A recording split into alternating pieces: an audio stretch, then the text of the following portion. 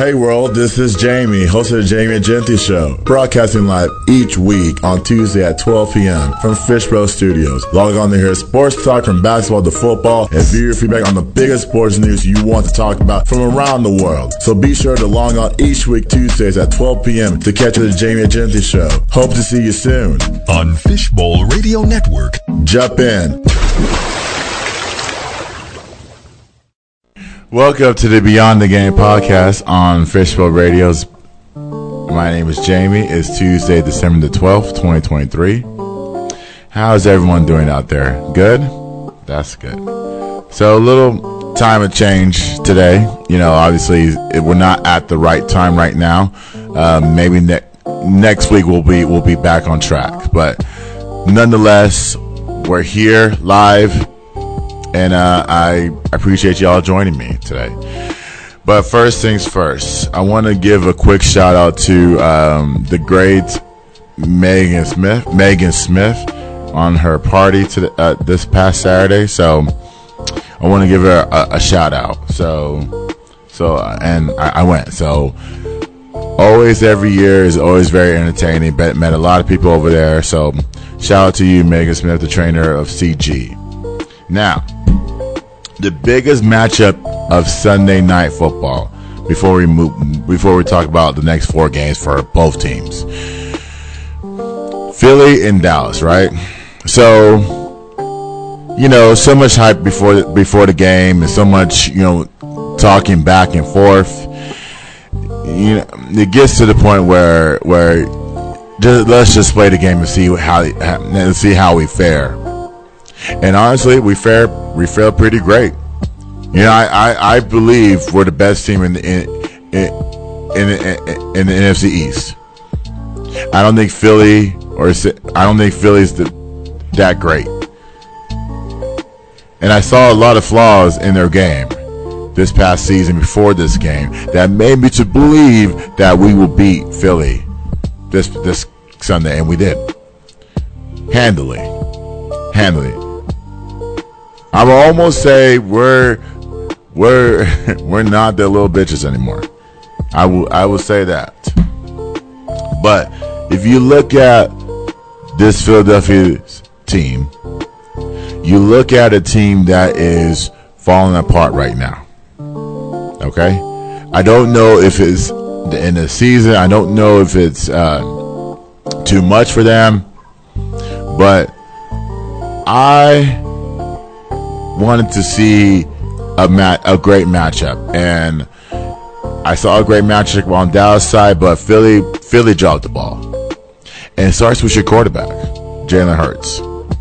Now Jalen went 18 for 27 for 197 yards. That was it. No offense, no touchdown passes, no intercept. That was it. He fumbled the ball. I don't know if it's twice. Yeah, he fumbled the ball, but that was it. That was it for your quarterback. And I said Jalen Hurts is playing hurt. Jalen Hurts is playing hurt, guys. He's not the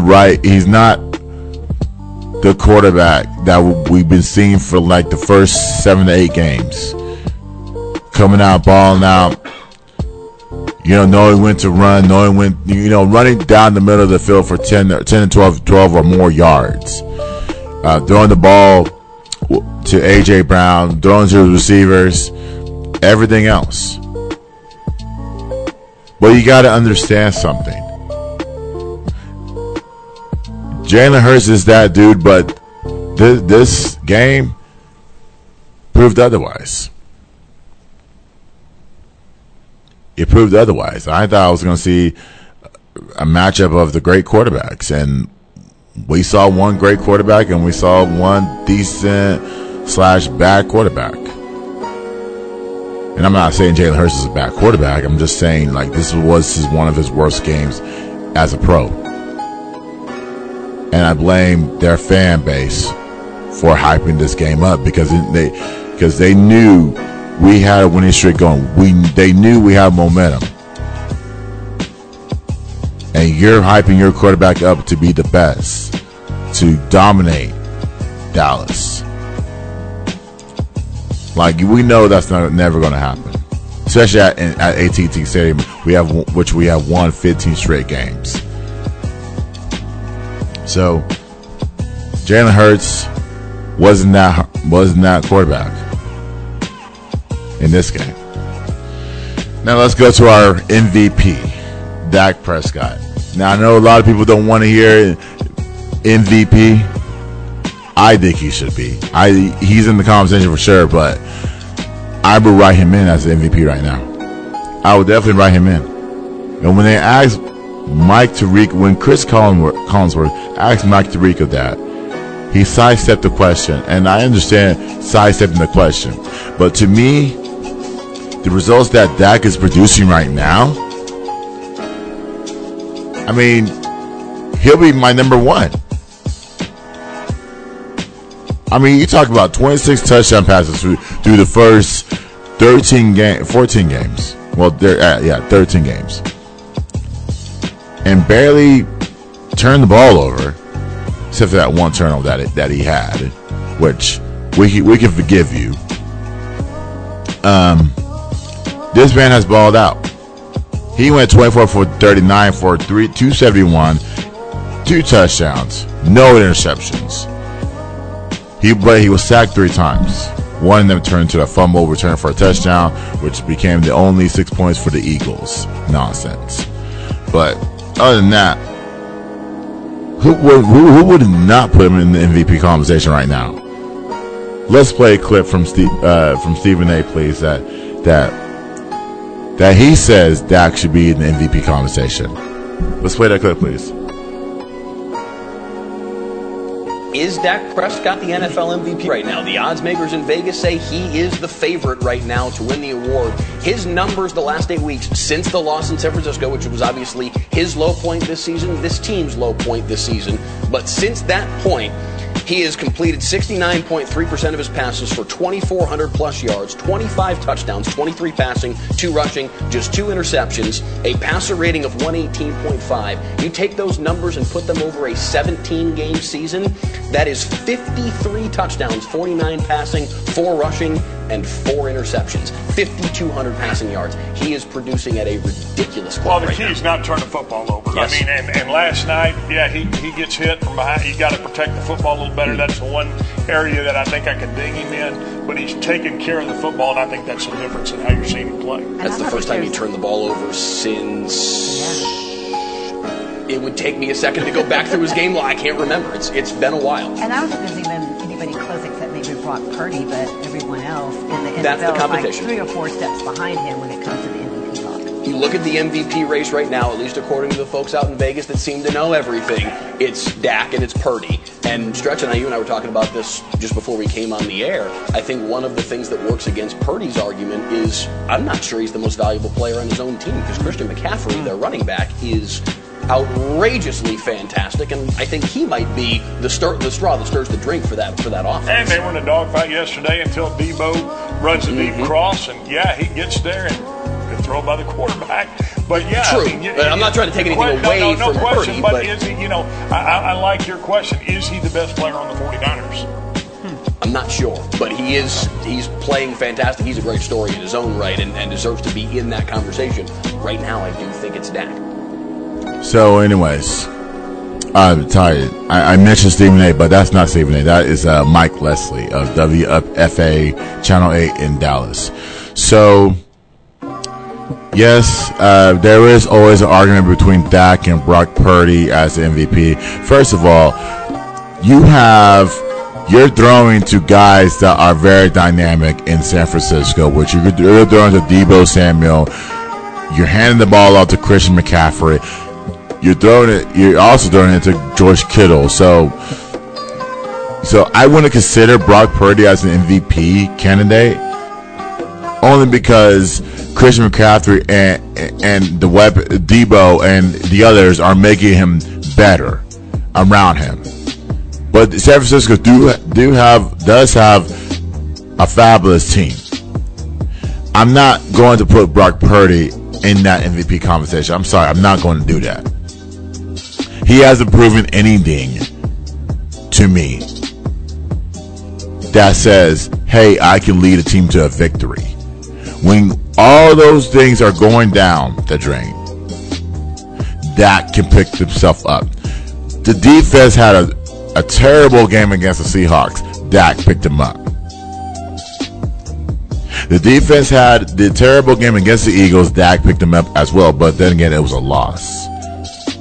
So I look at it, and I say, and I can easily go back and look at Dak's stats, and look at how he's playing the quarterback position, and say Dak is an MVP, hands down.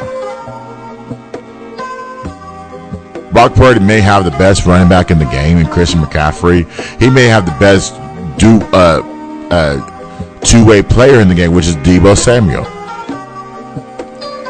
But you got to be able to manage the game. You got to be able to control it, and Dak has done that. The amount of times that we got on this man for his consistent turnovers. And I want to make a correction, by the way. I thought he threw it for 20. I thought he had 26 touchdown passes, but again, 23. I'm sorry. But from where he started, from all the Dak hate till now, it's what words, Dak haters, are y'all trying to find to disrespect this man's game? I don't know where you can find those words at. I believe this man can lead you back. He can lead any ball game. I believe that for sure. I want to say one more point about the Dak hate, but first, let's play a commercial from Dak, please. As a professional quarterback, I get a lot of shit. The red zone, most overrated quarterback. Got more turnovers than a bake sale! And I get it. When you're not a fan of something, spitting on it can make you feel good. But what if I told you that now it can do some good too? Let me show you Got how. it. Okay. First, if you're 45 or older, talk to your doctor about getting screened for colon cancer. Then, if you're prescribed a home screening kit like this, grab the sample collection container and place a sticker of something you want to shit on right on the underside. Not a fan of marine life? Slap it on. Have issues with old-timey prospectors? Boom. It works with anything, from colors to large American predatory birds. Then, follow the instructions on collecting and shipping your sample. Here we go! And in about 2 weeks, you'll have the results. It's that easy to get screened for colon cancer and make your feelings abundantly clear. So talk to your doctor today. Home screening kits like Cologuard are for people 45 or older of average risk, not for high-risk people like Dak. Dak actually wouldn't use a home test kit, but he's so committed to preventing people from getting colon cancer that he agreed to star in this video we wrote for him without any concern for his safety. I definitely deserve that. Visit leadfrombehind.org to get more information and some stickers we made. So anyways, I want to play that commercial because I know a lot of men and women listen to this show. I know 45 and older, well actually my age and younger, listen to this show a lot more than 45 and older people. I want to do that because I want to make sure that y'all not only get the humor of it, but the message behind it. So if you're 45 or older, make sure you go get your colon checked. You'll thank me later. But finishing on the Dak hate, right? I said this before. Y'all hate your life, right? I love my life. There may be mistakes that I made in due time and all that stuff, but I correct them and I make amends, and I tell myself I will never do those again. Dak, you guys got to compare between your life and Dak's life. Actually, you don't have to. You can learn from Dak's life because he's teaching you what he has gone through every single day. You can pull up a video that Dak has talked about his childhood. Y'all can learn from that. Everything that these players that Dak or any of these players talk about their lives outside of football, well, we can all learn from it. I'm still learning today. But y'all hate your life so much that you want to reign on another man's life. You hate Dak. That's the thing. You don't like the way he gets all this attention. You don't like the way he plays quarterback. You see one interception, okay, you go off on him and you say hi, you laugh at our faces. Even though that may not be the reason why we lose the game. You look at his stats. You see over 40 passes. And say, oh, well, we lost the game because Dak threw over 40 passes and he threw 3 interceptions. We're going to pound on him for about a week. Listen, he's human. He knows this. He understands this. He's fixed it. So y'all need to look at yourself in the mirror and say, what am I doing wrong to hate on another human being? What am I doing wrong? I don't want to hate on another human being. I want to be like them. I want to grow like them. You know, it's like a partnership. Like Dak, I want to be like Dak one day. You know, have great success on the football field, great success off it, and be the number one person on the Cowboys. We gotta stop the Dak hate. We gotta stop that, or else that's you hating yourself. But let's hear, because no, I'll play that on my final take. But let's go to number 2, Brandon Aubrey. So now Brandon Aubrey is the real deal on this team. And honestly, if I'm looking for a rookie right now, the whole entire NFL, I go 30 for 30 kicking the football. Former soccer player, former USFL player.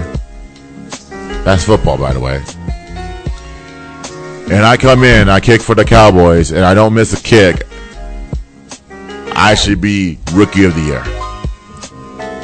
This man made kicks from 59, 60, 45, and 50. Kickers don't make those kicks. They don't make it from 59 or 60. Or even 40. They even struggle in the 40s. Sometimes in the 50s. But this kid has a strong leg. What a find by Dallas to say, you know what? We got to get rid of Brett Maher. We got to get rid of this dude.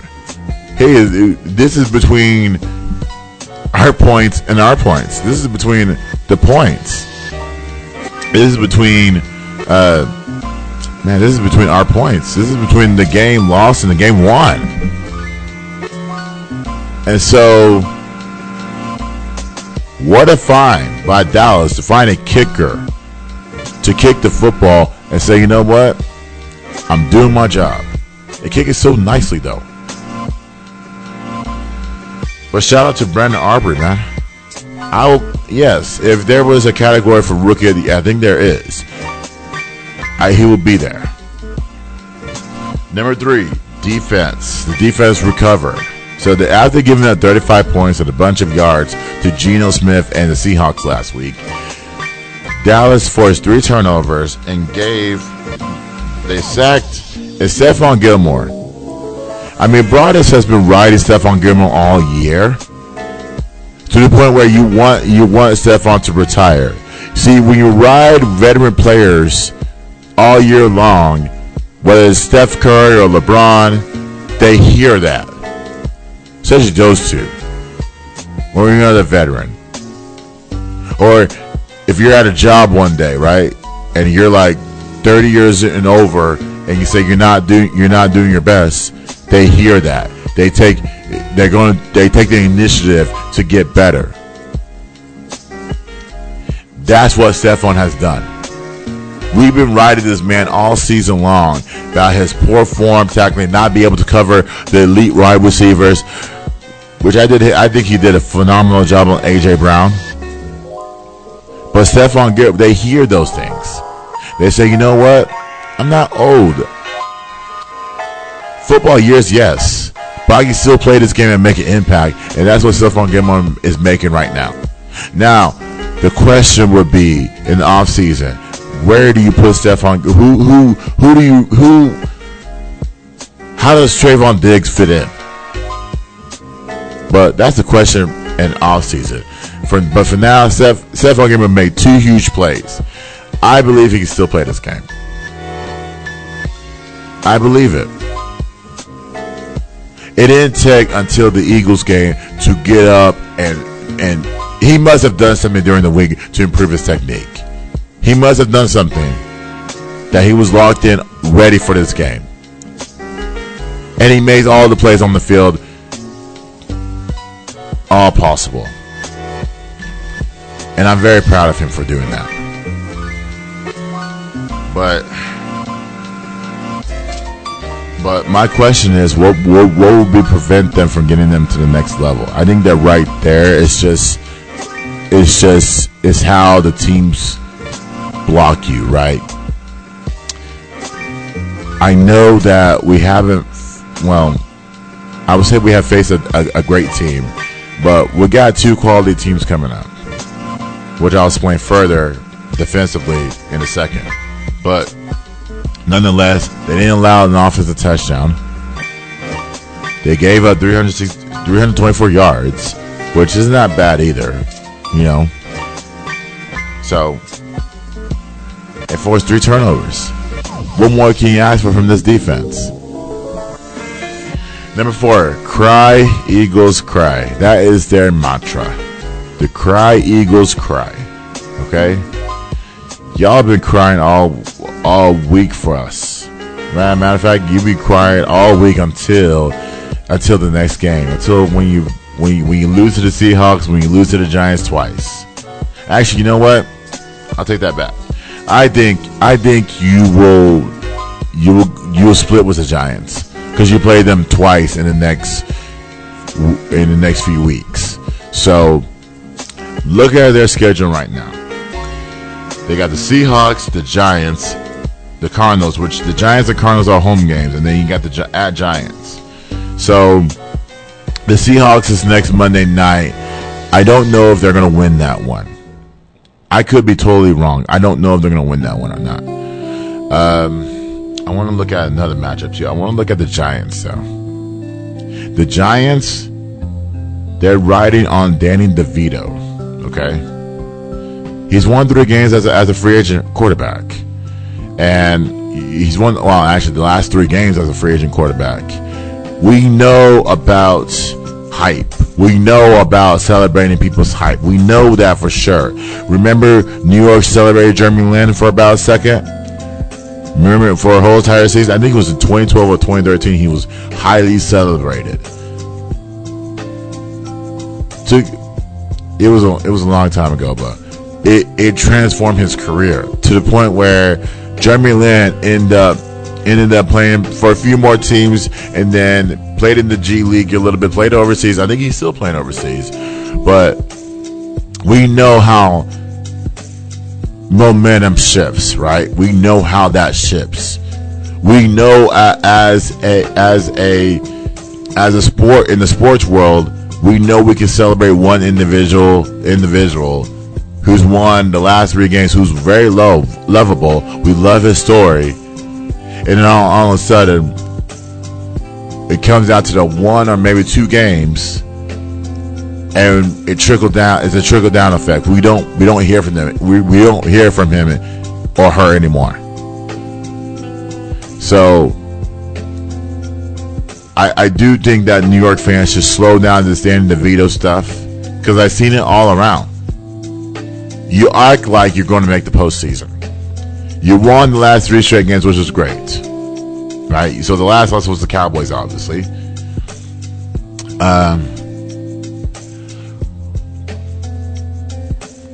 Momentum is so great, right? I'm not saying the Eagles will go in here and beat Seattle. That is a road game, by the way. But was it Geno Smith or whoever or Drew Lockett? Y'all beat us. Y'all are desperate for a win, and I hope y'all get it. If not, then I still honestly think we're in the driver's seat. I still honestly think we're in the driver's seat. We just got to take care of business against Buffalo and Miami. Actually, take care of business against Buffalo first, and then we'll worry about the other stuff later. But nonetheless, Dallas controls this NFC East. Philly's just trying to figure it out. They got some issues. They got to figure out their quarterback. They got to figure out their running game. They got to figure out what receivers work. And they got to figure out their secondary. And I saw something on the post that said, that someone else said, and it was on the Cowboys page, that someone said, and I laughed at it because they said the Eagles are still the best team in the East. And I'm like, why? I just want to comment, like, why? Did you not watch the game yesterday? Did you not watch the last two games before the Cowboys game of what the Eagles were showing on offense, basically on defense as well? Have you not watched the Eagles this season? That's why their mantra is cry, Eagles cry, because they can't fix that secondary, and plus something is wrong with Jalen Hurts to the point where fans are are saying we have to get another quarterback. Remember, tables turn, right? We lose this game, right? They'll be going for Dak's head. They'll be going for Dak's head right now if we lose this game. If we would have lost this game. But I can't imagine how Eagles fans feel. Eagles fans, you take that same energy that we have experienced from Dak all these years. You take that energy, and y'all will understand how we feel. Y'all will understand how we feel about this. It's pretty crazy that y'all can't address your quarterback. You're not even ready for, like some people. I'm pretty sure they are right now. I'm pretty sure the Eagles are the best team if you look at them. But I don't agree with it. The Cowboys have a better roster. The Cowboys have a better organization. The Cowboys have a better quarterback. Let me say this again so that Angela and Victor out there can hear me. Dak is better than Jalen Hurts. Yes.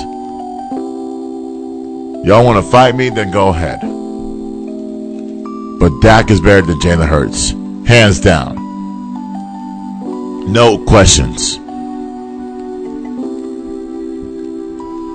I'm not saying, like I said, I'm not saying Dak I'm not saying Jalen Hurts is a bad quarterback. I'm saying Dak is better than him. But, you know, your coach makes excuses of why you lose the game. All that talking. And then you make excuses to the media of why you lost. You lost. Move on. Work for a minute. Make the corrections. Move on. You lost, Ariane. You're not the best team in the East. You're not the best team in football, period. So I want to see what happens in the next 4 games, right? I believe we're in the driver's seat. I do think we will beat Buffalo.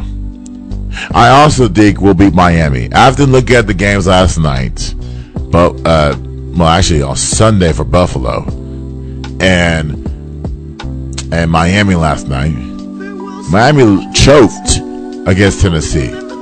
They choked.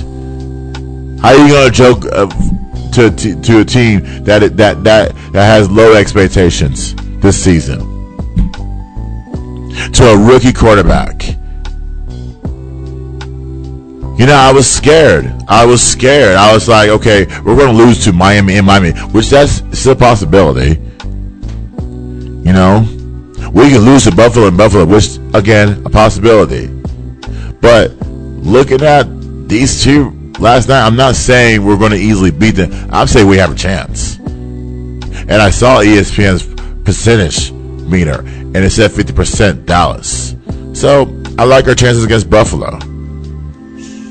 I like the Seahawks' chances against the Eagles, even though they said 58%. I'm like, I don't know. The Eagles got to fix their offense. They got to fix their offense. They got to fix Jalen Hurts.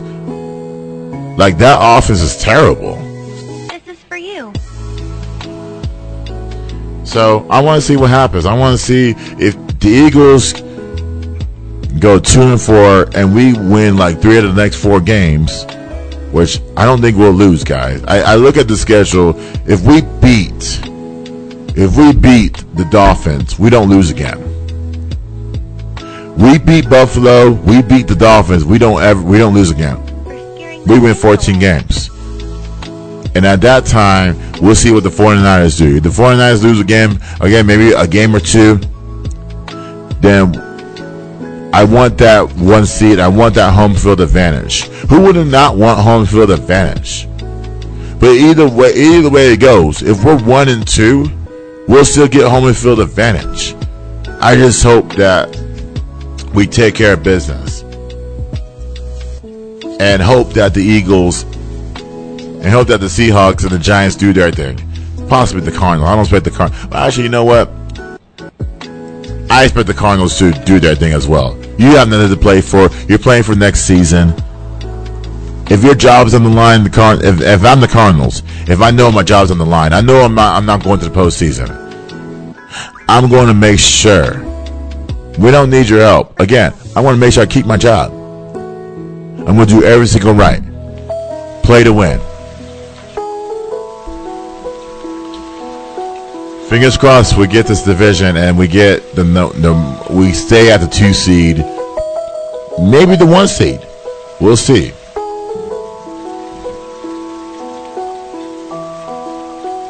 So, my final take, number 5, Philly 13, Dallas 33. Okay. Now, let me talk about the fans for a second, guys. Okay. Oh, man. This is why we call this Beyond the Game, because I always want to talk about, stuff outside of sports. Well, this is actually, a sports show, and I continue to keep it on sports. But there's a reason why we have 115 straight at home. There's a reason why. We got to be able to act right. And I'm not saying we got to go up there, be all uptight and shit, and talk a certain way because we make 6 figures and 7 figures or whatever that case may be. I'm not saying that. I'm saying we got to act normal. Even a person with less money or barely making it at all can act right. You just got to act right. Okay? And I remember going to the stadium. I remember going to the preseason game against the Jaguars in August. And I said, once I got my seat stolen, there's no fight.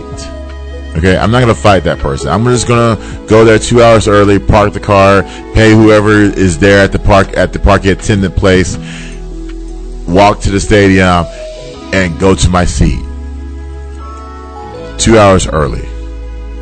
Because there's a lot of madness around NFL stadiums, right? A lot of madness. I see them on videos all the time. YouTube, Facebook, viral videos going there all the time where someone's getting punched, someone's, this and that happened. All that stuff. People can't control it. They always blame the alcohol, which, yeah, that's a fair assessment. But there's other things that go around this stadium that people stupidly may do. So, this fool, Diego Soto, who's 19 years old. 19. Allegedly. Well, no, I'm sorry. He faces a commercial bribery charge. Allegedly, he let people in for free. All they had to do was pay him. They paid him. So you're telling me, a Cowboys employee, right? I'm doing my job one day, trying to get these people in and out. You're telling me this idiot here, who's 19 years old, probably in college, community college for that matter, or not in college at all, just looking for a job, just trying to get up here one day. You're telling me that fool at 19 years old allowed people in for basically for cash. You keep the cash. You do whatever you want. That is crazy, guys. That's crazy. That's stupid. Why would you risk your job like that? If you're trying to look for another job or another high-end job, you got to keep a clean-cut resume, clean-cut work experience, all that stuff. You got to act smart for once. Stop putting yourself in risky situations. What are you going to do the next time when you're up for a promotion? They're going to look at that bribery charge and they say, whoa, we got to stay away from that. He may do this again. Allegedly. Let me get that out there. Allegedly he did this. Oh yeah, I'm sorry, we gotta stay this away. Believe it or not, that was the high point. You're working at AT&T Stadium. You make more money than a regular security guard at any place out there in the world. You're at Jerry's work protecting his house. And you're telling me you're doing something so stupid to get an advantage, and now you get caught. And now you're at risk. What job? Well, considering the fact you make this out, right? You make this out a lot. You make this out, right? Who's going to hire you? Somebody who makes 6 figures or 7 figures ain't going to hire you, bro. They're not going to hire you. They look, like I said, they look at that resume and say, hey, you did this in 2023. I mean, you'll bounce back. You're 19 years old, you'll bounce back as a learning lesson. We all did stupid things that night, but not that severe. Not that severe, though. Not there. Listen, if they didn't have tickets, just deny them. Just tell them to go to the bar across the street. Do you know how many places in this state or any other state have the Cowboys on at their venues, from Arlington to South Lake to Roanoke to Dallas to Plano to west side of east side? Everybody, every bar, every gathering had the Cowboys game on for free. All you have to do is just show up. Fans, y'all had the money to tell me to get there for free and put this guy's, well, he did it to himself. Let's put it out there. He did this to himself. But there's a lot of gatherings out there. Go home and watch the game. Go to the store and pick up food and go home and put the game on. It's for free. Stop trying to get a pass. Like most people want that in this thing. Work for it. Put on the grind. Stay up all night and work on your craft. And then you'll get there. Or maybe however different path you take. Now, 93,000 fans came to this game, right? 93,000. A lot of people. 95% filled, right? So obviously the officers were busy. They attended to 90 calls. 90 calls. I can't imagine working at that's the NFL for you guys. I'm pretty sure there's 1,000 calls at other places. But 90? Oh my. One person got arrested and 2 people got arrested. Well, actually, 3 people got arrested. 2 got public intoxication and 1 got warrants. So basically, they They got warrants, so you sit that out and you move on from there. But guys, we got to control ourselves. We're in playoff season. We're obviously going to have the number 1, possibly the number 2 seed. We're going to have a home playoff game, for that matter. So we want to hold our standards, right? We got to have the best. We got to have the best venue possible.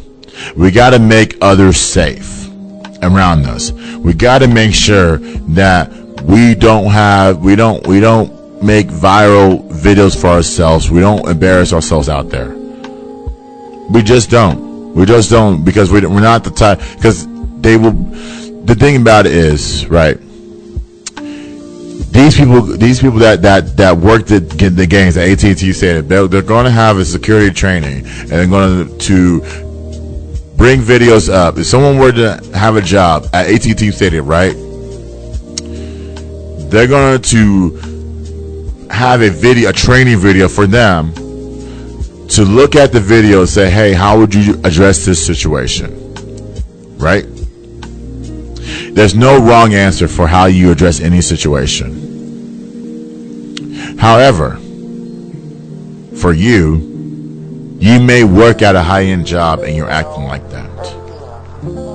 Considering the fact that you're embarrassing their company, the corporate, you may get a phone call the next day that says, we no longer need your service. We no longer need it.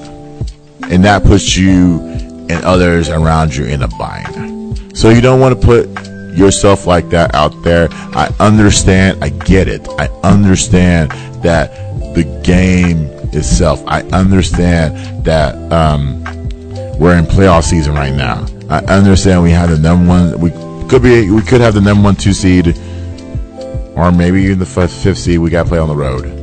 But the matter of fact is, we got to get a home game so that we can not only win, but y'all do your part and control yourselves. Then again, you make everyone's life a little bit easier. And that's my take on it, guys. We're in that season. Christmas is here. But again, we got to protect ourselves. Now let's hear, because I want to give a shout out to Coach McCartney. He had surgery on his appendix last week, and he was able to coach this game, which to me, honestly, I wanted him to rest.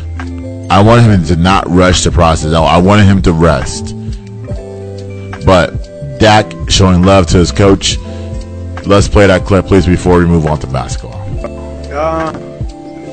Solid enough to get the win.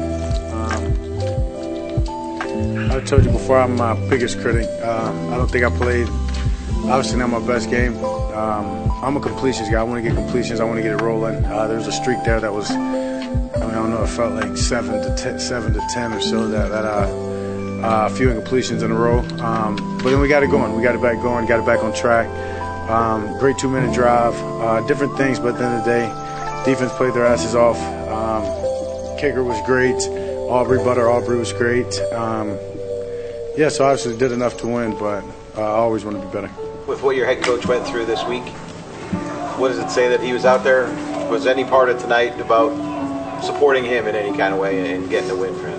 Yeah, I mean, I think when we talked earlier in the week, I said, we had a great practice on Thursday, and part of that was making sure that we prepared the right way, take as much stress as we can off of his plate, and just get prepared. And but today was no different than any game day. Obviously, I understand that he had surgery just the other day. He's a tough guy. I mean, I know I called him out earlier in the week and said what an opportunity to show it, but he definitely showed it. It felt normal. Obviously, he called some great plays, had some great timing on some plays. Even the sack fumble was supposed to be touchdown the other way. So, he called a great game. And did you guys recognize him at all afterwards in the locker room? What? No, we did it, I mean, no, we did it. I mean, he's quick. He chop, pass it over to J. Lou. We broke it down, so, we got time. We'll get it in. Appreciate that, though. Now we're getting game balls for appendicitis, for the recovery. So, anyways, Dak, shout out to Mike McCartney. Take care of yourself, Coach. Now, next music, please. Let's go to basketball, guys. So, we wish the Cowboys well. Hopefully, they beat Buffalo. Stay tuned for my group page, guys. And I know websites coming.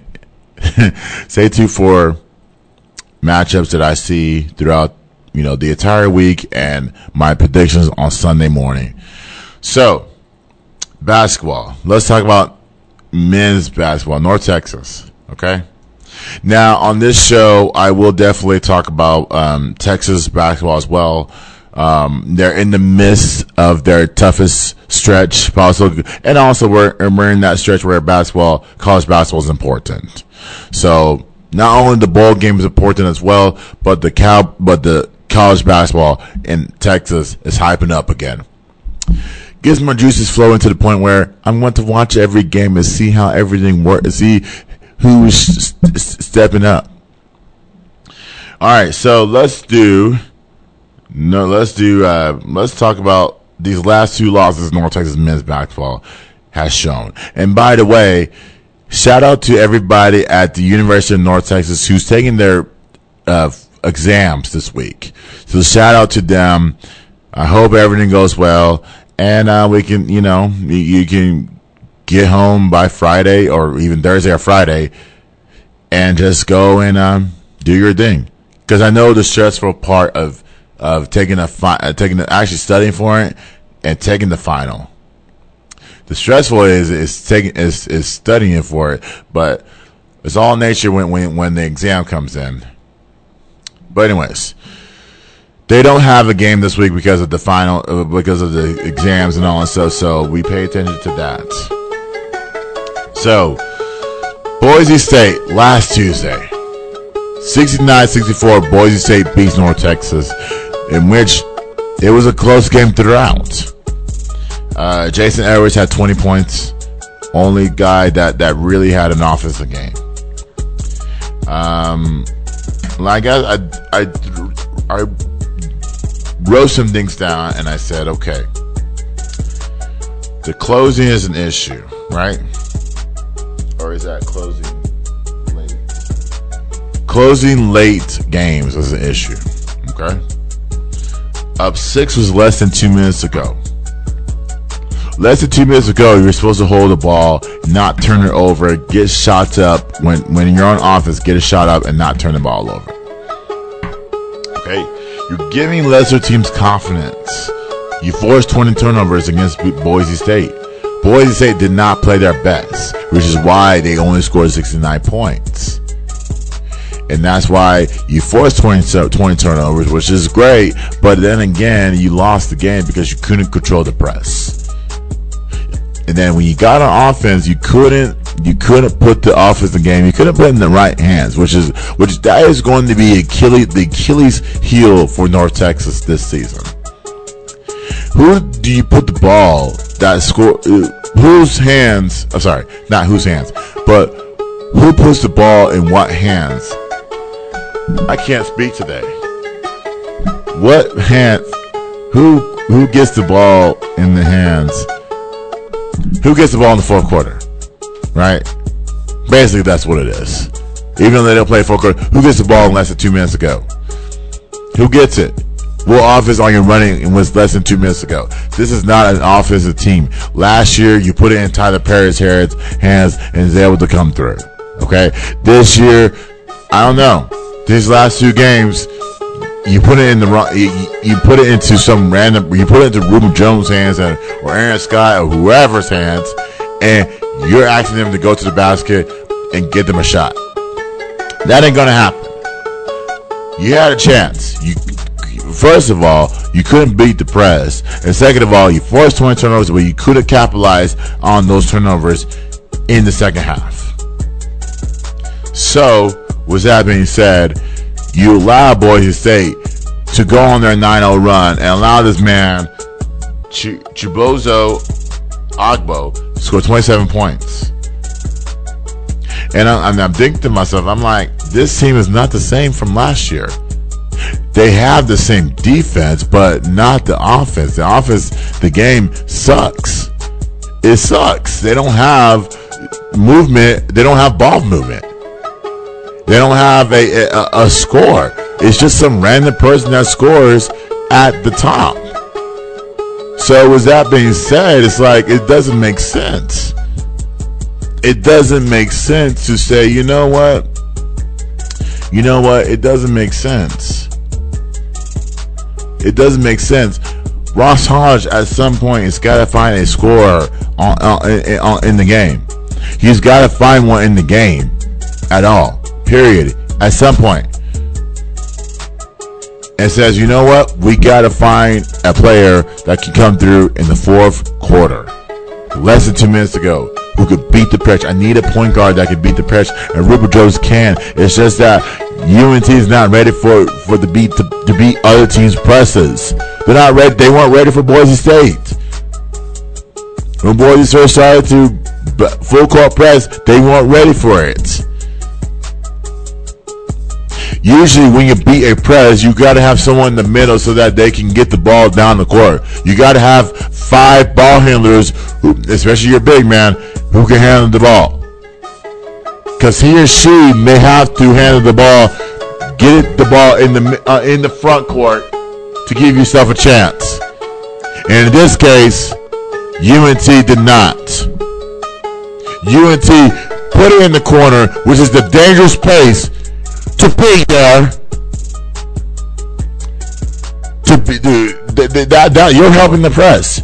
You're helping somebody come through and double team them to get the ball out. And you have timeout. Just call a freaking timeout so that you can beat the press.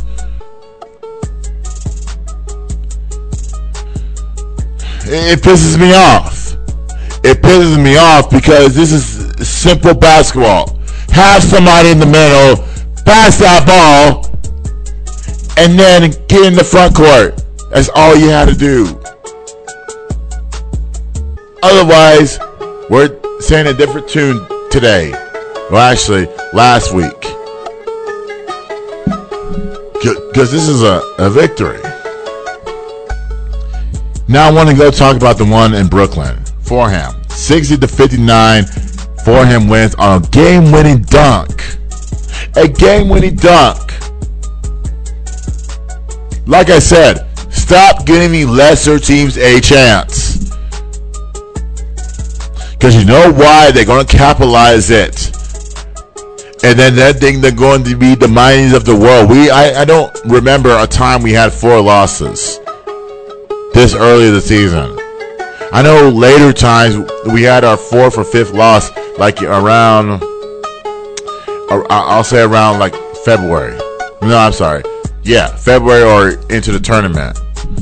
But now 4 losses before the year has started is crazy to me. And then on that game-winning dunk, you lose just like that. It's not even a heartbreak. It's called a disappointment. This is a disappointing team. You double team a person at the corner and then you pass the ball off, and then who is responsible for the guy at the basket? Who is at least force a jump shot? They are not a jump shooting team. They came back. Well, they came back because of jump shot, but they're not a jump shooting team. You saw that in the first half. You took away their whole entire game in the first half, and you gave them a chance. But this game, Jason Ayers again, 19 points off the bench. Aaron Scott had 10 points and 11 rebounds, which he did his job. And then their players, 10 and 8. No, the one person on their team scored 10 points. Antrell Charlton, 10 points, one player. You're telling me all those MFers scored 7 to 10 points, and they won the game because one person scored in double digits, double figures. I'm sorry, one player.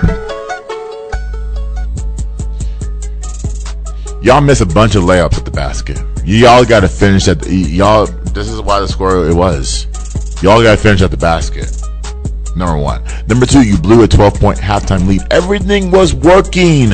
You were defending like crazy. You were forcing turnovers. You were contesting a lot of shots. And now you look at it. Now you're saying you're going to lose the game. I'm sorry, not lose the game, but and now you blew a 12-point lead. Which, by the way, they went on an 8-0 run. The first 2 minutes in the second half, they called a timeout. What adjustments needs to be made? Okay, you need to continue to make them a jump shooting team. You need to contest the shots. You need to be able to communicate on defense. You're playing man defense. I'm pretty sure if you're playing zone, it'll be legit. But to me, if I'm coaching, right? To me, you contest every shot. You make sure that everybody's communicating on defense. You don't give lesser teams, like I said, you don't ever give lesser teams a chance. That was a lesser team. That team is going to literally win at least 9 games this year. 9. They're not even a good team. They're horrible. And you gave them a chance. North Texas shot 38%. So all those missed layups that you're missing at the basket, y'all shot a cold 38%. The jump shots, it was a lot. It was terrible. If you had to write that, if you had to sit back this whole entire regular season and you look at it and say, hey, what was the worst game? What was the worst game this season? This had to be it. This had to be it. You got to take care of the non-conference first before you can call yourself elite. And they're not the same team from last year. So, guys, this is completely different. You're missing your leading scorer. You're missing your rebounder. And now Ross Hodge is playing more Robert Allen than Sissoko. Because of the matches. The matches are quicker for Allen, which is why Allen's playing a lot more than Sissoko is. Now, the other team, it depends who you throw out there. North Texas wants to run. They don't want, not necessarily run. They want to be able to be athletic down low. Okay? They want to be athletic down low. In order for you to be athletic down low, you have to go small, in which they did. Right? They went small and they stayed there until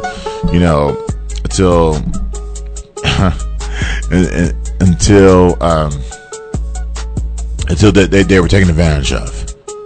So I guess they're going to stay like that until a team says, hey, we're going to beat you this way. We're going to beat you that way. It doesn't matter who you throw out there. We're still going to beat you. So as another loss, this is not the same team from last year. I think their run of success is over. Unless they make a complete 180 in conference play, which to me that's not going to happen because you're playing in a tough American Conference and every team's coming for your head every single game. So with that being said, I do think that North Texas run is over, and they got to accept the fact that we got to get more victories. All right, so let's transition to women's basketball. I want to talk about this matchup first before we go to break. So, North Texas women, they played against Arkansas Pine Bluff. They beat them 73-66. Poor showing in the first half for North Texas. The second game in a row that they showed themselves in the first half as being a poor team. Which they're not, but there was nothing going on defensively. But not defensively, but like there was nothing going on in the boundary. There was nothing going on defensively, not defensively. There was nothing going on in the first half in these games against Pine Bluff. So let me give you the stats. Zia Green, 18 points and 7 rebounds. That is the Arkansas Pine Bluff girl. Desiree Cardinal had 28 points and 12 rebounds. Free throws. 10 for 29 for... 10 for 21 for 25 for 38 for North Texas. So now the fouls kept creeping up. So now North Texas shot 38 free throws to Pine Bluff's 21. So it was highly contested. No flow on offense and Pine Bluff physical game. So if Pine Bluff was physical in the first half, North Texas had no flow on offense. So to me, the question would be, which North Texas team is going to show up when it comes down to conference? Is it the team that has no movement, no ball movement on offense that's going to show up? Or is that the team that's going to wake up in the second half and say, hey, we got a ball game to play. We're going to be able to shine from that. And also, that game was an 11 a.m. game. So just so you know, that players who play at 11 a.m. have to wake up at 7 to get ready for this game. So maybe the midday start got to them. Maybe. No excuses. You got to play in front of the kids, right? Because they got to wake up early. Turnovers, even. I always want to get on North Texas for those turnovers, man. Stop turning the ball over. I know they're a physical team, but stop turning the ball over, man. Second half, scoring. North Texas 47, Pine Bluff 35. And then,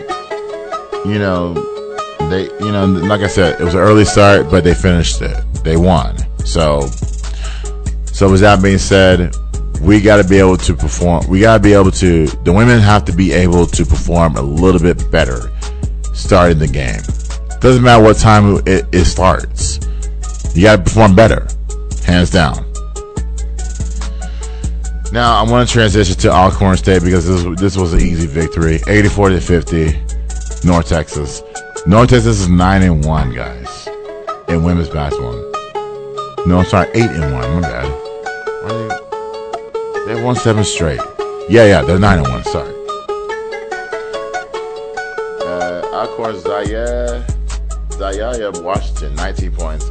Desiree Colonel had 19 points and 10 rebounds. Demisha Lampkin had 15 points and 5 rebounds. And Shane Duncan had 19 points. So number 1, the bench play needs to improve.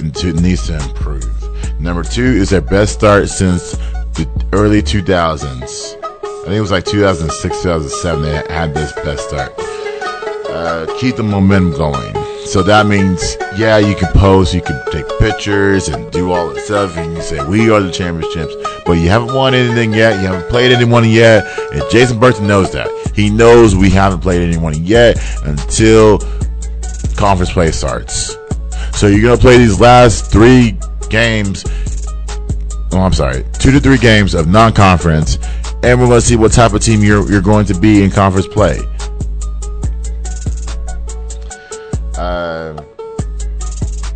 So I have a question. Could Desiree Colonel, grad transfer, could she be in line for the WNBA? Let me ask this question again. Could Desiree Colonel be in line for the WNBA? Here's the thing. In North Texas' women's history, and I can be fact checked, right? They have never had a WNBA player drafted. This woman won American Athletic Player of the Week for scoring. This woman can really score. A double-digit player every single night. Could she be the one that goes to the WNBA draft and be drafted at the 3rd round? Yes, there is a 3rd round in the draft. Or possibly a free agent contract that will get her on the roster and get her playing. I'm not saying she's a Caitlin Clark or an Angel Reese. I'm not saying that level. I'm saying Desiree Colonel's got a great game. I'm saying she can fit on many rosters in the WNBA. Because everybody on the roster is going to athletic. So if you're not athletic, you're not going to have a roster. But I do think that Desiree deserves an athletic spot, a roster spot in the WNBA. It's just that the WNBA as a league refuses to add more teams. If you add more teams, you will see the talent go up. I already explained this issue. That's my issue with the WNBA. Y'all want growth. Y'all will get it. If you be proactive in adding more teams. There's 50 states in this America. You add a team in every state. You can. That's the biggest thing. So for Desiree, I think she'll be in line. I honestly think these scouts should watch a North Texas game this season. Put it on. If we're not good, if we get blown out, or if we're not good by mid-January, and yeah, I'm giving it mid-January. I'm not saying don't turn it on. I'm saying look at that one player in Desiree Coronel. I do think she's going to have an excellent conference play season. And by the way, we did not get to 9 games last year. Well, we did, but it was the other way around. It was late in the year we won our 9th game. I do think this year is a total 180 is because of her and Jason Burgess coaching. And so, with that being said, I look at Desiree. I said, "Hey, WNBA."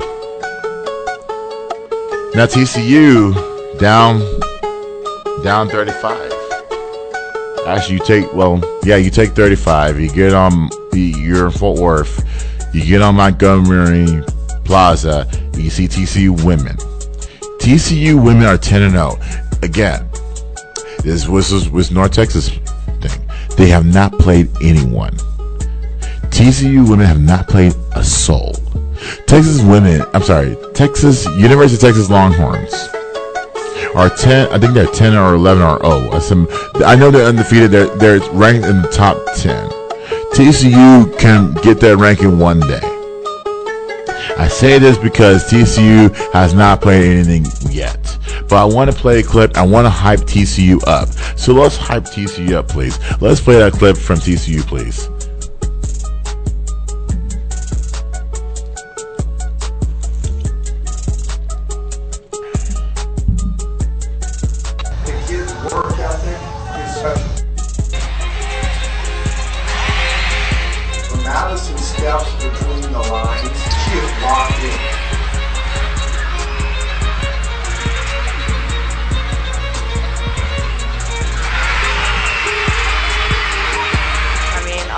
Knocking down open shots.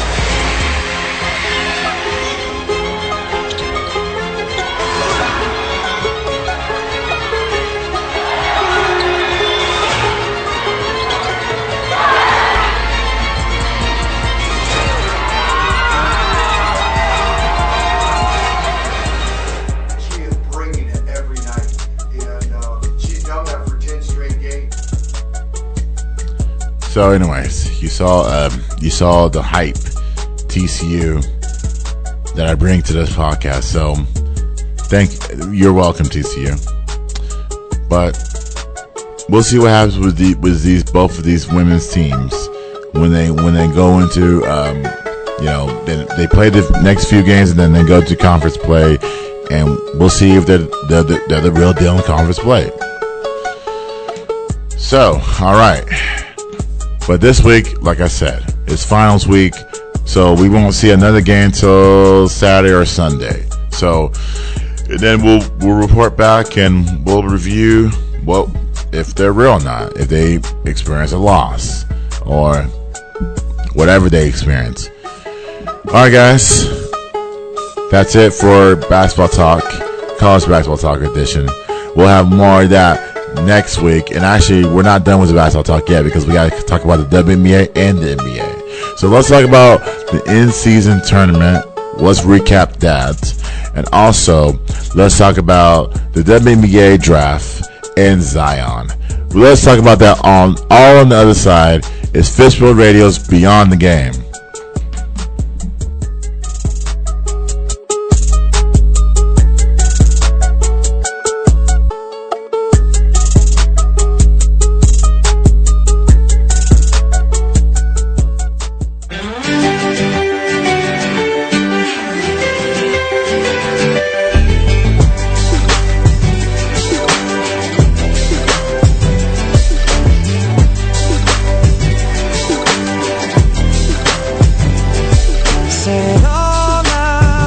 from you is to see you tomorrow. And every tomorrow, maybe you let me borrow your heart. And is it too much to ask for every Sunday? And while we're at it, throwing every other day to start. I know people make promises all the time, and they turn right around and break them. And someone cuts your heart open with a knife, now you bleed. But I could be that guy to heal it over time, and I won't stop until you believe it. 'Cause baby, you're worth it. So don't act like it's a bad thing to fall in love with me. 'Cause you might look around and find your dreams come true with me. Spend all your time and your money just to find out that my love was free. So don't act like it's a bad thing to fall in love with me.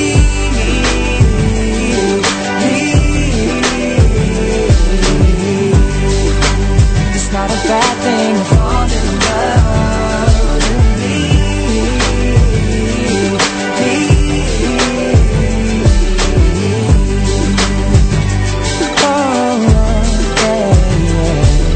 Now how about I be the last voice you hear tonight, and every other night for the rest of the nights that there are. And every morning I just wanna see you staring back at me, 'cause I know that's a good place to start. I know people make promises all the time, and they turn right around and break them. And someone cut your heart open with a knife, now you bleeding. Don't you know I could be that guy to heal it over time, and I won't stop until you believe it. 'Cause baby, you're worth it. So don't act like it's a bad thing to fall in love with me. 'Cause you might look around and find your dreams come true with me. Spend all your time and your money just to find out that my love was free. So don't act like it's a bad thing to fall in love with me.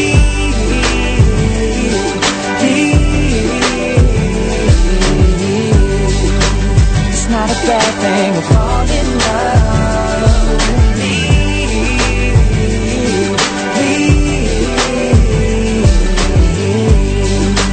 Not such a bad thing to fall in love.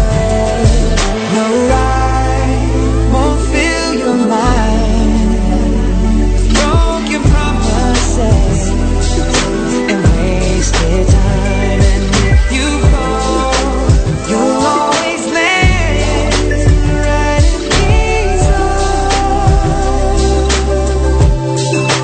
these arms of mine. Don't act like it's a bad thing to fall in love with me. 'Cause you might look around and find your dreams come true with me. Spend all your time and your money just to find out that my love was free. So don't act like it's a bad thing to fall in love with me.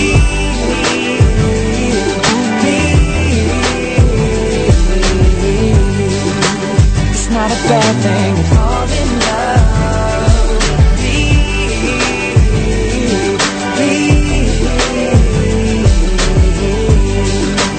Not such a bad thing to fall in love with me.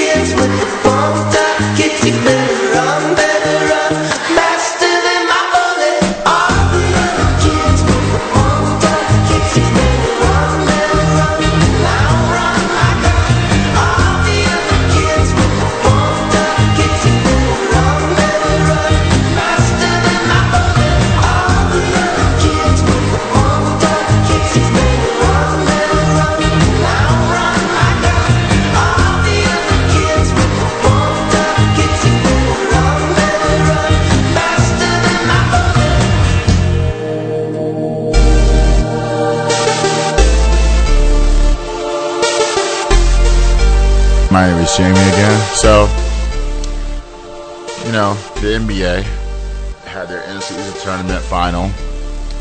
The Pacers and the Lakers. The Pacers put up a fight. The first 3.5 quarters, and then the fourth quarter, the Lakers took over. The Lakers beat them 123 to 109. And so, my question is, I didn't really watch the tournament. I watched this game, but I didn't watch it because of the highlights of the gym and all that stuff and everybody else. I was really looking at the Spurs. How they were going to fare in the tournament, and they fared badly because we're on a 17-game losing streak and all that stuff. So it doesn't matter about what the Spurs do at this point in time. It only matters about the good teams. And right now, the Lakers are a good team. I like how their team's constructed, though. The Pacers are a good team as well. The Pacers did it overnight. Tyrese Halliburton is an all-star. And many people can go back and say, we passed up on this kid. We didn't do enough research. Sacramento should be a fool of themselves for trading him. Sacramento did not give him an opportunity, for that matter. So it's all about opportunity. You got to give the kid time to grow. And he's grown in Rick Carlisle's system. He has grown. I honestly think that Tyrese Halliburton one day will be considered an MVP caliber player. It's just that Indiana don't let him go. Don't let him go. You are notorious now to let players leave. Let's start in the beginning, right? Let's start with Reggie Miller, right? The 2000s, Reggie Miller and the Indiana Pacers were always in the postseason every single year. They are always the kings of the East. They put a fight towards Detroit. Who else was named? Philly, the Raptors, for that matter. Those were teams. Those East teams were good back in Miami. Indiana put up a fight. New York Knicks. Yeah. So Reggie Miller, and then now you transition to Paul George. You even had Miles Turner. Miles Turner is still there, which he's always subject to trade rumors. And always pinpoints the Mavericks, which why I don't know why people to this day are saying Miles Turner to the Mavericks. Y'all idiots are saying Miles Turner to the Mavericks. For what? The Mavericks have already addressed what they need to address. Miles Turner is happy in Indiana. Stop going through those trade scenarios. We don't need players on this team. We just need a consistent base every single night. There. Indiana's going to be good. I had them as the 10th. I had them still in the play-in for now. But I do think that they can make an easily run towards the top. Towards the top of the East. Well, not the top of the East, I'm sorry.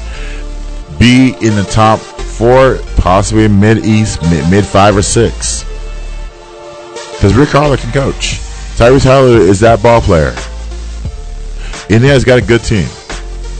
So did the Lakers. The Lakers got a good team as well. And the Lakers, I know Gabe is happy. I know he's happy. He's happy somewhere, but why would you be happy about this? This is a in-season tournament. I know you want to put a banner up there and say you won in December, but at the same time, it doesn't count towards anything. It counts towards, it may count towards your legacy, but for LeBron and AD, but it doesn't count towards the ratings for the regular season. So it doesn't count at all. So with that being said, we gotta stop.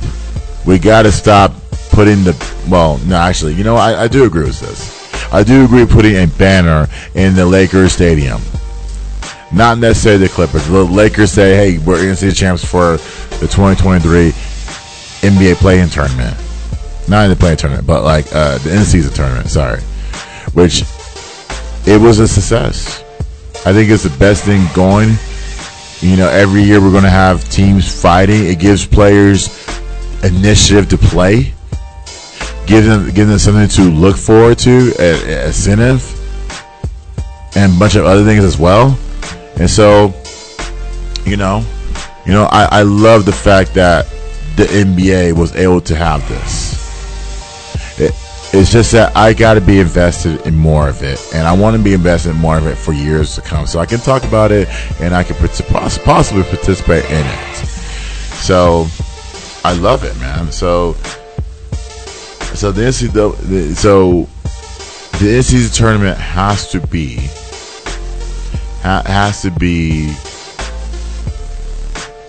more. Has to be more incentives where these players can play for it. The losing team gets more. Well, the losing team got more than its fair share, but I do want to see that. I do want to see players get upgrades. Like, for example, upgrade their brand. Like Aaron Naismith for the Indiana Pacers, for example, or Cam Reddish for a center. Cam Reddish is going to be a great player, good player in this league, a good role player in this league, only if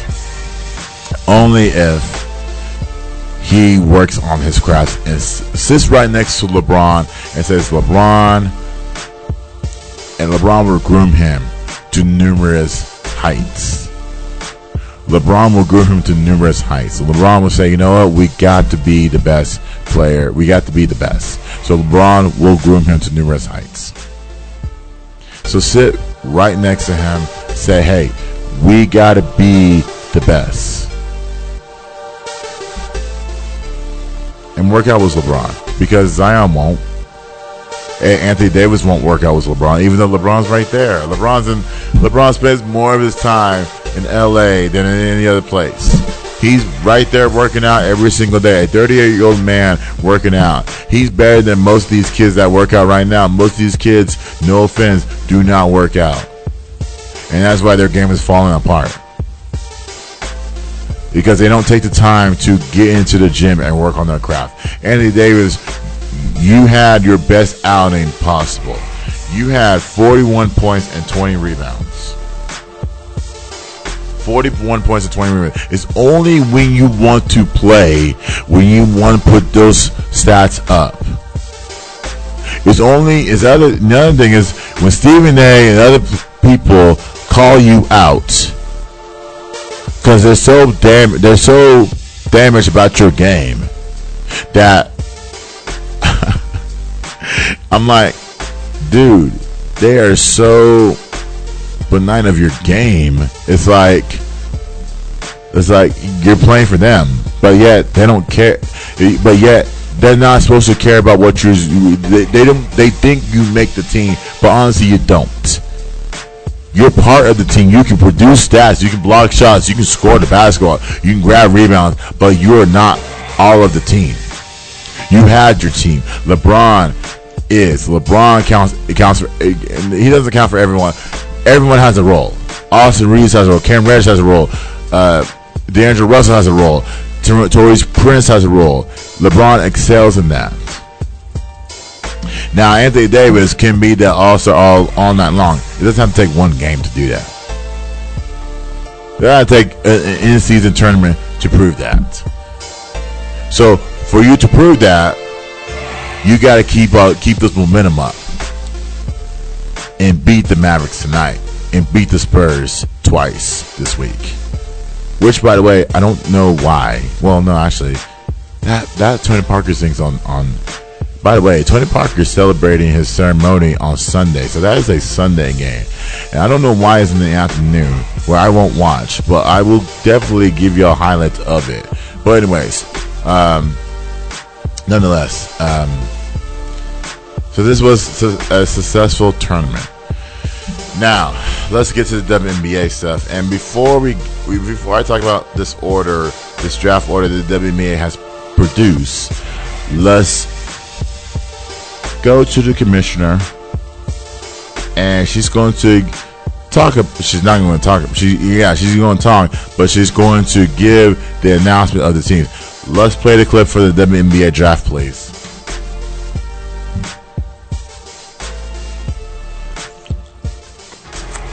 The fourth pick in the 2024 WNBA draft, presented by State Farm, goes to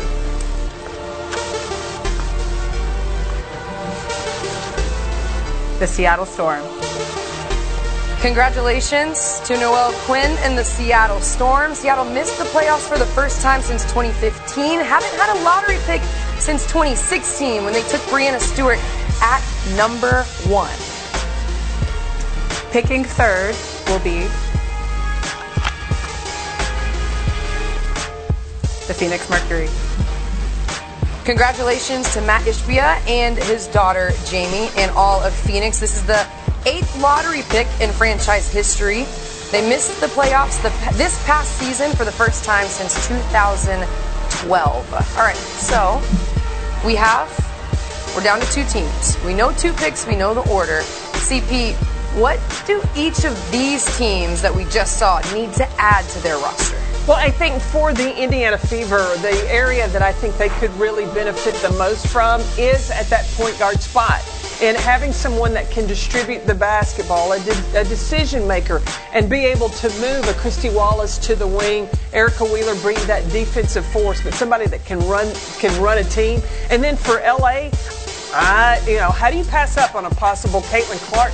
But to get a Cameron Brink or a Camila Cardoso and be able to move around the Agumake sisters, that would be pretty good. They got options. No, there are definitely options. And I think when you're in this situation too, obviously if you have the number 1 pick and you have an opportunity to get a Caitlin Clark, that can be a franchise changing player for a long time. But at each one of these positions, you get the best player available. Yeah, we will see who's going to get that top pick, whether it's Indiana or whether it's LA. Let's go back to Bethany Donovan for the picks. We're down to the final 2 teams vying for the top pick. The second pick goes to the Los Angeles Sparks. Los Angeles Sparks, we talked about the leadership of Nneka Agumake. They missed the playoffs this past season for the first time since 2012. They'll get the second pick. And that means the first pick in the 2024 WNBA draft presented by State Farm goes to the Indiana Fever. The Indiana Fever. Back-to-back number 1 overall picks. They had Aaliyah Boston last season. Who are they going to choose this season with their number 1 overall pick? Aaliyah, congratulations. Thank you. Jumping jacks, no cartwheel, nothing. My shoes, I told you. It's the shoes. Okay, she's got platform heels. Aaliyah, congratulations on the number 1 overall pick. What do you think this means for your team, for the franchise, and for all of Indiana? I think it's just going to be another talented player that we can use to help build us to be back to the franchise that the Fever was at. And so I'm super excited for this upcoming draft. Okay. So anyways, you heard from Aaliyah Boston. Indiana gets the number 1 pick, which... Okay, I'm trying to wrap my mind. Why? So, you go... Okay. I don't understand this. Why is Indiana the number 1 pick? Indiana has what they have right now. You're not going to... for anything, right? You're telling me you're going to put Caitlin Clark, who is the number 1 pick in the draft. Yeah. Or unless she pulls a 180 and says, "Hey, I'm going to stay in Iowa for another year." Which, to me, why would you want to stay in Iowa for another year? They have nothing there. But anyways, and I'll explain to why they don't have anything there. However,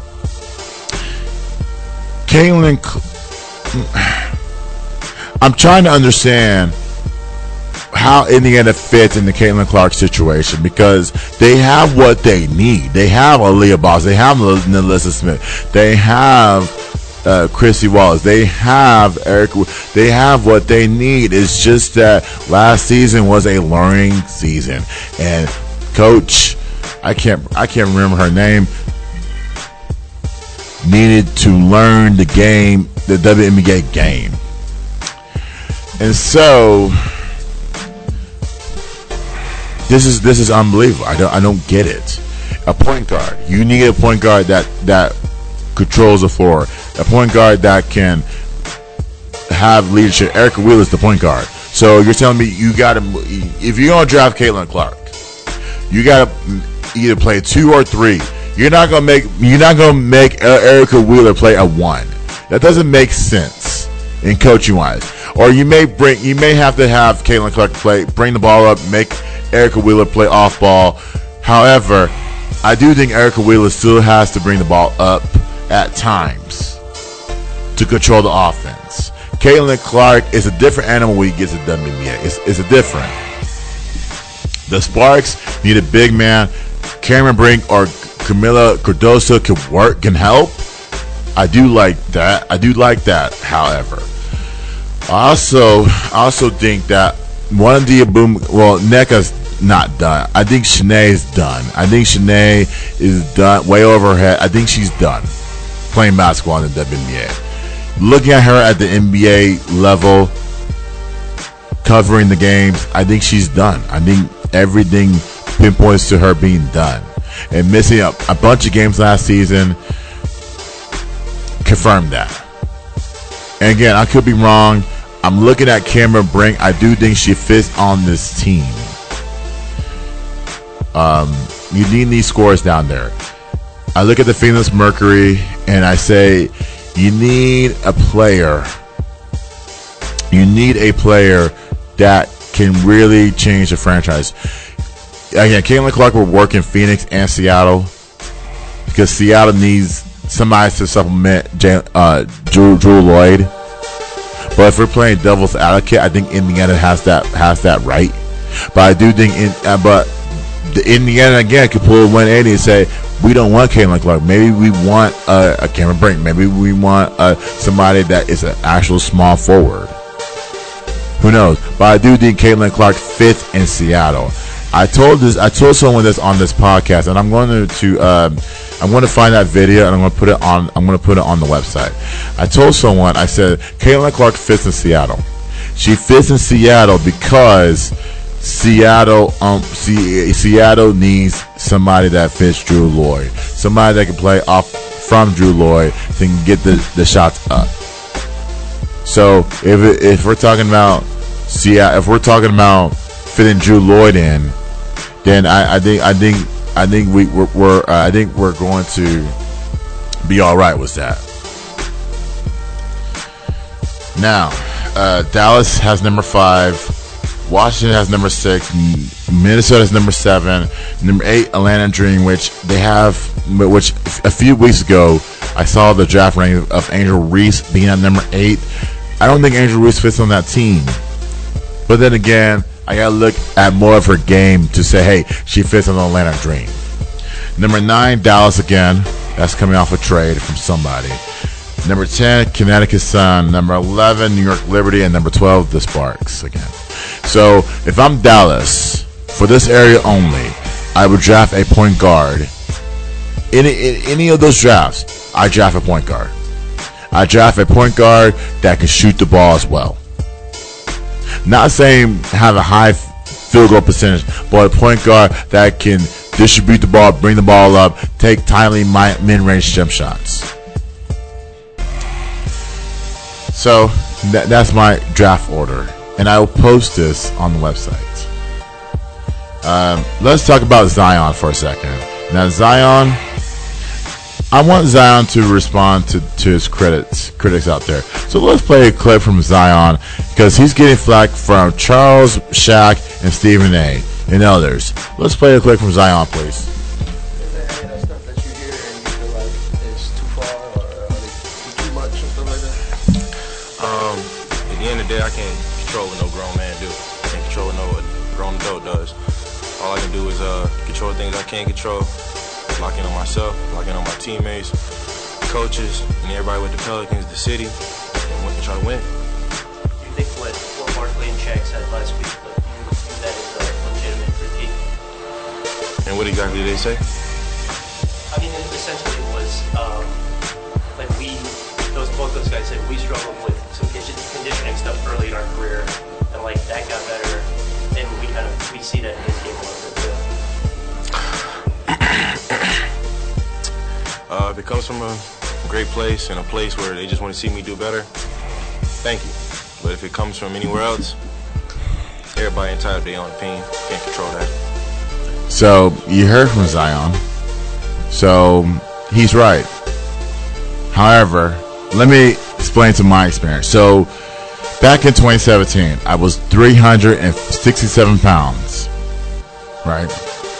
Didn't necessarily end my basketball career. Actually, my basketball career is still going. So I was at 367 in 2017. Okay?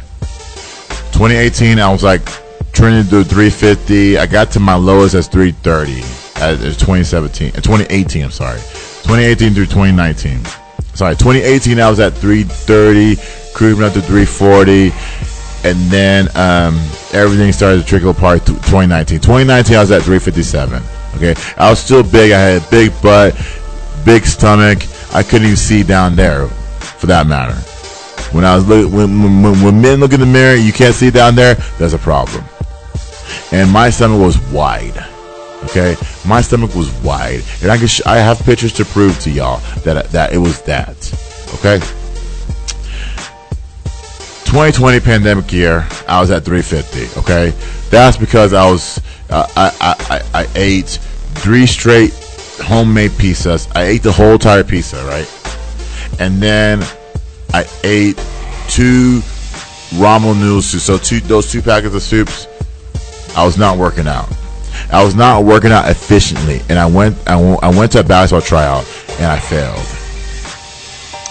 And I was out of breath. And those guys are right. I was out of breath. But I got down to my lowest at 271 back in. I got down to, so in 2021, I went to Camp Gladiator every single day. And I got down to my lowest point at I think my lowest was like 271. From 2021 till now, 271 till about 300, that's where I'm at right now. So I'm at 290 right now. So I'm trying to lose 19 pounds by the end of the year, which is still doable though. So I'll start the year fresh and go from there. But when Stephen A. called Zion, he can eat the buffet, something like that, I said to myself, I was Zion. I was Zion running, breathing hard down the court, sweating all over everywhere, all that stuff. I was there. I lived it. And it was tough because you lose all that motivation, you lose all that momentum to work out again. I had to make sure that I woke up early to go to a CG workout. I had to make sure that I'm working out at 24 Fitness every single day, at CG every single day, to challenge myself to meet my fitness goals. It's tough in these streets to lose weight. You see all these places that have new restaurants coming up, and you see the next food, and then you see a lot of discounts. It's a lot. And you try to cut down calories. It's a lot to indulge. And as ball players, we got to be able to manage that. We got to be able to be comfortable in our own skill and not let the other fools tell us what we can do with our lives and how we can live it. You know what I'm saying? You're not going to have a Stephen A. tell you you can eat the buffet. Yeah. You can criticize all you want, but at the end of the day, Zion wants to live his life. Or anybody else, if they feel comfortable with their own skin, let them. They feel comfortable in their own skin, for that matter. It's not the best, but at the end of the day, somebody may tell them, hey, you know, bro, you got to do it, bro. You got to lose the weight.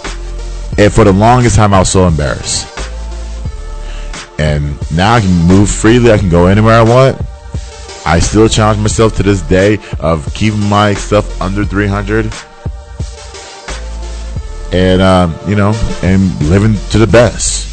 So with that being said, I say this to Zion, and I say this to anybody else that is trying to lose weight.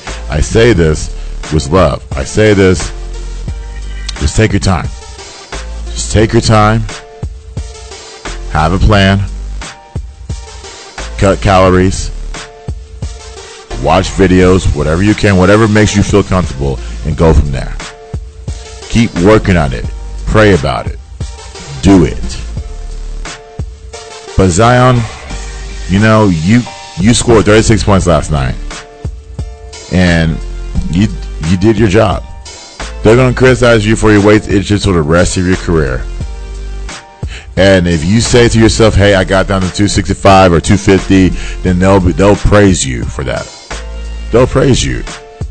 It'll be nothing but praise. But for me personally, for you, Zion, keep doing your thing, keep playing basketball, and don't let the haters dictate your game. Because New Orleans doesn't care. New Orleans has not been to has not gone past the second round. Well, actually, past the second round in years. So they're still going to be flat where they're at. You are not the face of New Orleans. I think Brandon Ingram is, or CJ McCollum is. So with that being said, Zion, keep living your truth, and I will post that picture of me being at 357. I will do that. I think I'll do it today. So that I'll prove people that, hey, it's okay. All right, guys. That's it for today for my show. I know we had a little bit of a late start due to me doing other things, but we'll be back on our normal time next week at 12 o'clock. We'll definitely dive into the Buffalo and Dallas game. We'll definitely talk about basketball and a bunch of other, and also John Morant is coming back. So I have a message for him moving forward. Coming next week. I'll have that message for him next week. All right, guys. That's it for today. Thank you for listening and watching to Beyond the Game podcast on Fishbowl Radio. Subscribe for wherever you get your podcasts at. And I will talk to y'all next week. Take care, everyone.